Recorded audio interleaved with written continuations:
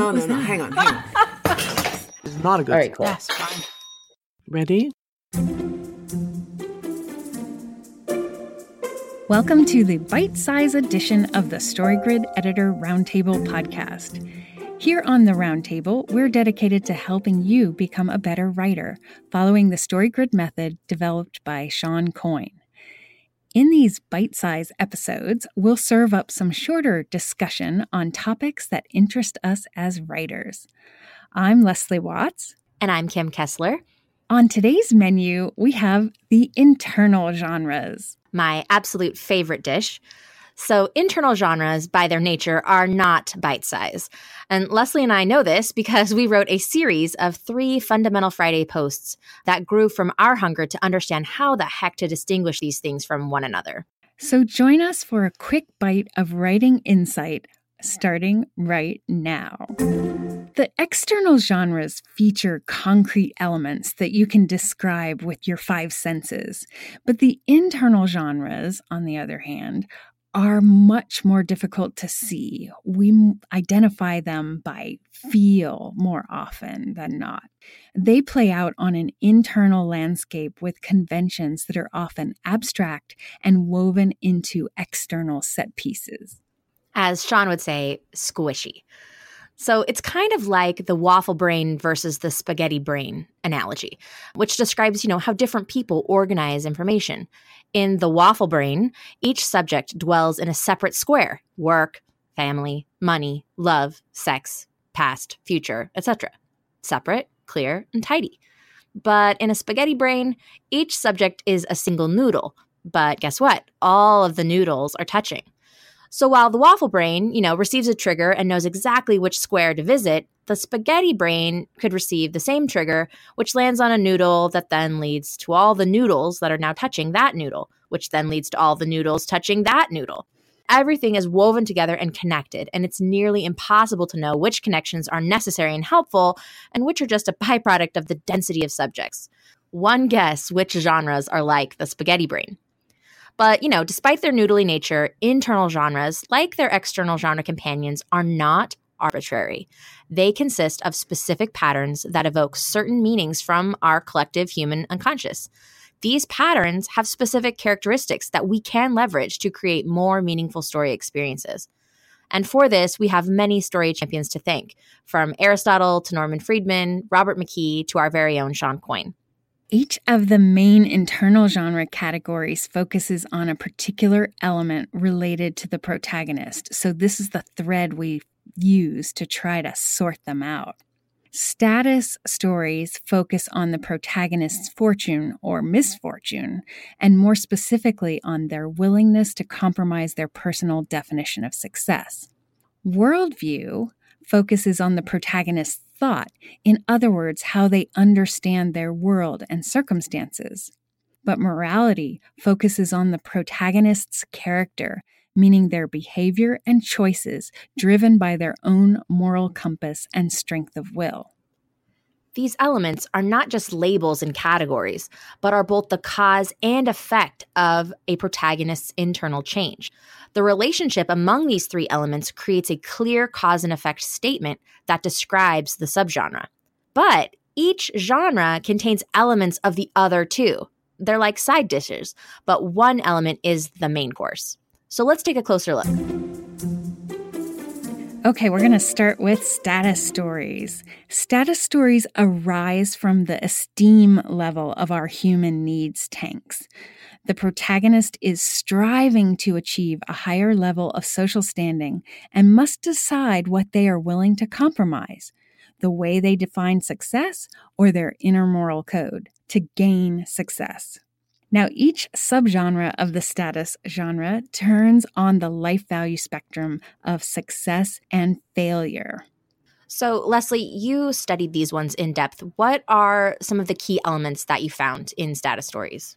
First is the mentor, and this is a vital component of the status genre. You're going to get a negative result if the mentor is absent or flawed. The level of thought is also important, and it needs to be sufficient to accept the advice of the mentor, to even know that you need one. and their willpower needs to be sufficient to follow the advice of the mentor. So within this, we have opportunities and misfortune that happen in the external world. And then the climax, again, is focused on the definition of success versus the willingness to compromise their moral code. And one of those has to give.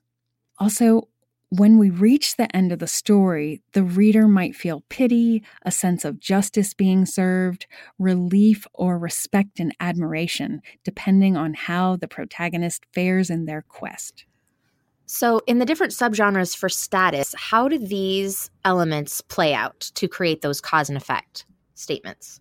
Right. So in the pathetic subgenre, which is kind of a sad title to put on this subgenre, but we're going to go with it for now.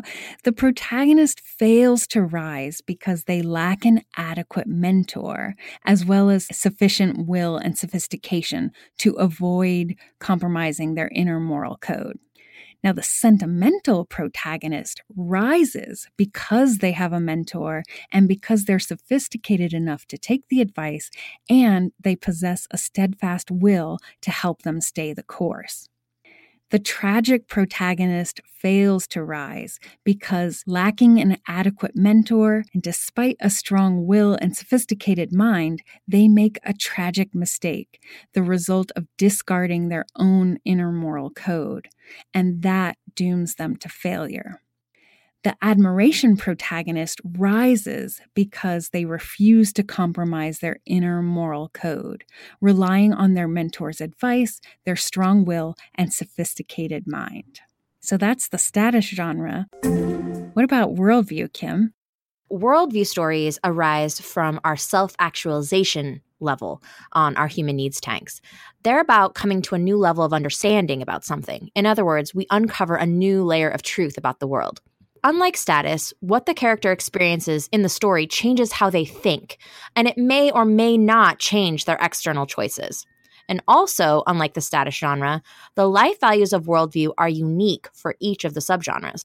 Now, they all fall under the spectrum of understanding versus a lack of understanding, but they get more specific in life values, such as factual knowledge or belief and unbelief and sophistication or naivete. The key elements for worldview stories are that we have to have a protagonist who has a misunderstanding of the world at the beginning. And from there, they're going to experience a challenge to this worldview. Now, this could be a positive challenge, negative. It could come from a person. It could come from circumstances. But no matter what, it's going to create cognitive dissonance with whatever that original misunderstanding is that they have. Now, often in a worldview story, you're going to have a mentor that helps them metabolize this cognitive dissonance. And again, the absence of a mentor or a flawed mentor is going to mean that they're not going to be able to metabolize this cognitive dissonance. In the climax, they have to make a choice, essentially, to either cling to their old misunderstandings or embrace the new, clear understanding. Now, at the end, the reader might feel pity, they might feel relief, or righteous satisfaction, or pleasure, all of these depending on whether the protagonist comes to a more beneficial understanding of their circumstances, or in the end, if the truth that they find is more negative. Great. So this is how those elements play out in the subgenres. For education, with the help of a mentor, the protagonist works through challenges to their initial naive or pessimistic view and comes to understand that their life has meaning or significance. In a disillusionment story, the protagonist faces challenges to their naive and overly optimistic worldview, and lacking an adequate mentor, loses faith when they realize a darker truth. In a maturation story, with the help of a mentor, the protagonist faces challenges to their flawed black and white view of the world, and they come to accept the world as it is, multi-layered and imperfect, to embrace better-suited goals and actions. In a revelation story, the protagonist lacks essential information about themselves or their circumstances, and when doubts arise, they employ their strong will and sophisticated thinking to uncover a shocking truth, which prompts their future choices, whether wise or unwise. So next, we're going to talk about morality stories. Morality stories arise from the self-transcendence level on the human needs tanks, and they're about testing the protagonist's inner moral compass, which leads to a change in their level of character. This is demonstrated in both thought and action, whether for good or ill.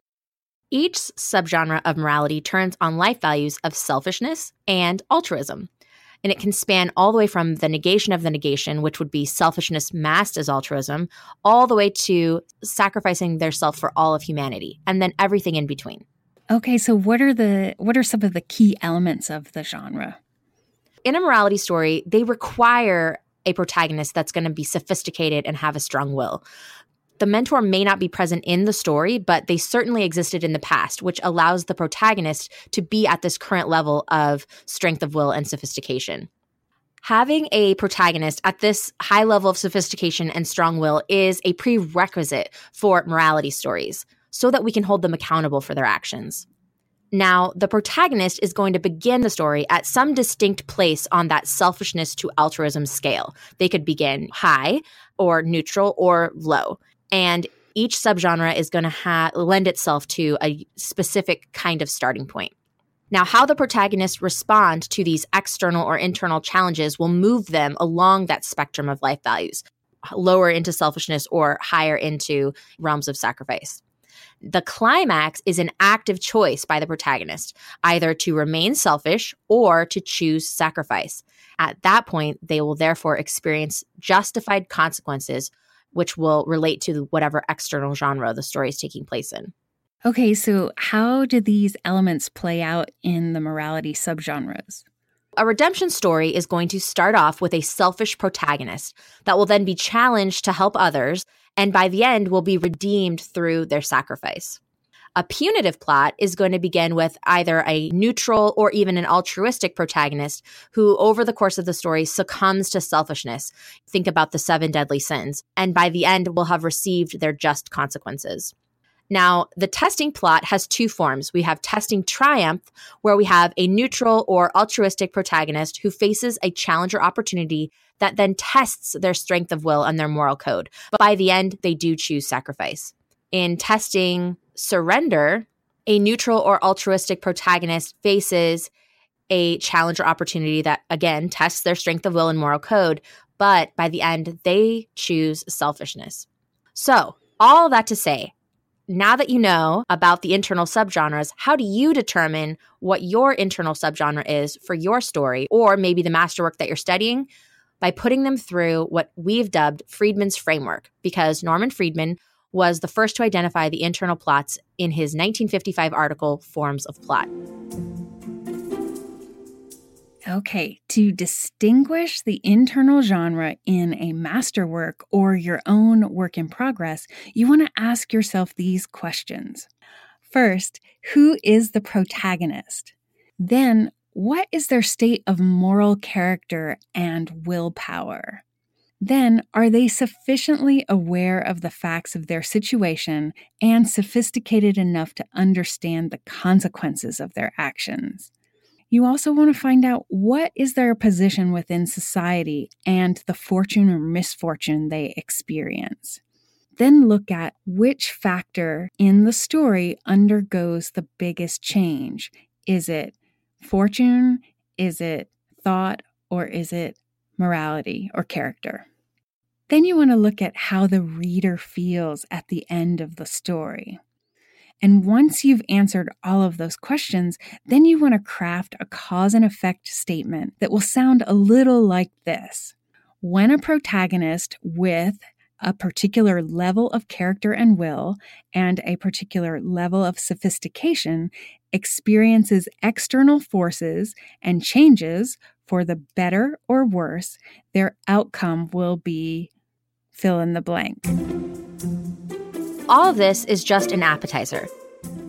Leslie and I watched 12 films and analyzed them for cause and effect, life values, conventions, obligatory scenes, and we've detailed all of that information in the 3 Fundamental Fridays posts that we wrote. But we also provide some delectable resources, including Friedman's framework for each of the subgenres, internal genre elements, and much more. And you can find links to those posts and those resources in the show notes and also at storygrid.com. So one reason we decided to tackle this subject was to unravel our own, buffet of spaghetti noodles. And it's amazing what a little elbow grease and 12 masterworks can do. And for that reason, we wholeheartedly encourage you to grab a big old plate and dig in for yourselves. Watch movies, read books, find your masterwork, that one that will really help you nail your novel, and then study the daylights out of it. When you embrace this kind of deep practice, you internalize and you make that information real in a whole new way, and you'll begin to feel the patterns for yourself. And if you find you need help, of course, you can hire a StoryGrid certified editor to help you sift through and separate your noodles. You can do that by visiting storygrid.com/editing. And if you want to connect with Kim or me directly, links to our websites can be found in the show notes. Well, that's it for the internal genre buffet today. Next week, we'll post our teaser trailer in which we share our topics of study for the first 5 films in Season 4 of The Round Table. Thanks for listening. We'll see you next week.